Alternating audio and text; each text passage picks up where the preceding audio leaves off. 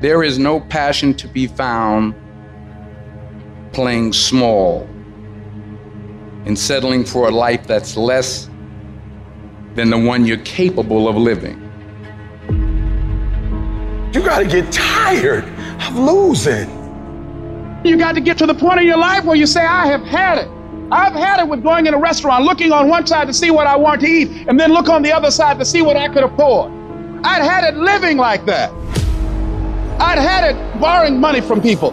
I'd had it living like a cringing animal. When you don't have any money, it runs your blood pressure up. You hear me? Poverty sucks. Make no mistake about it. And you've got to decide, I have had it. I'm not going to live like this anymore. No, there's got to be more for me. And let me tell you something. You deserve it. You deserve a better life. There is more to your life than you've been living. You deserve it. There's a certain delusional quality that all successful people have to have. You have to believe that something different can happen.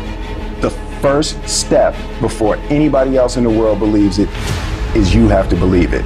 He who says he can and he who says he can't are both usually right. Only those who risk going too far can possibly find out how far one can go. I want to see how far I can go. I want to see what I can accomplish. I want to see what I can do, what I can be, what I can have. I want to see. I don't want to see what I think I can do. I don't want to see what I think is possible. I want to see what my life would look like if I didn't count the cost. When you want something bad, you can't count the cost, because if you count the cost and you see how much it costs, you might quit. You might give up. So you got to go in knowing that I don't count the cost. I do as many push-ups as it takes, as many sit-ups as it takes, as many reps as it takes. I study as long as it takes. I pay whatever the price is. Why? Because if I start counting the cost, I might quit. I might give up. I might surrender. Don't count the cost. You get to a point where you don't count it. You just do whatever it takes to get whatever you want. Following your dreams is a lonely, solitary, scary, dangerous pursuit. You can't wait for somebody to think you can do it, because they don't think you can do nothing they can't do. Nobody knows but you.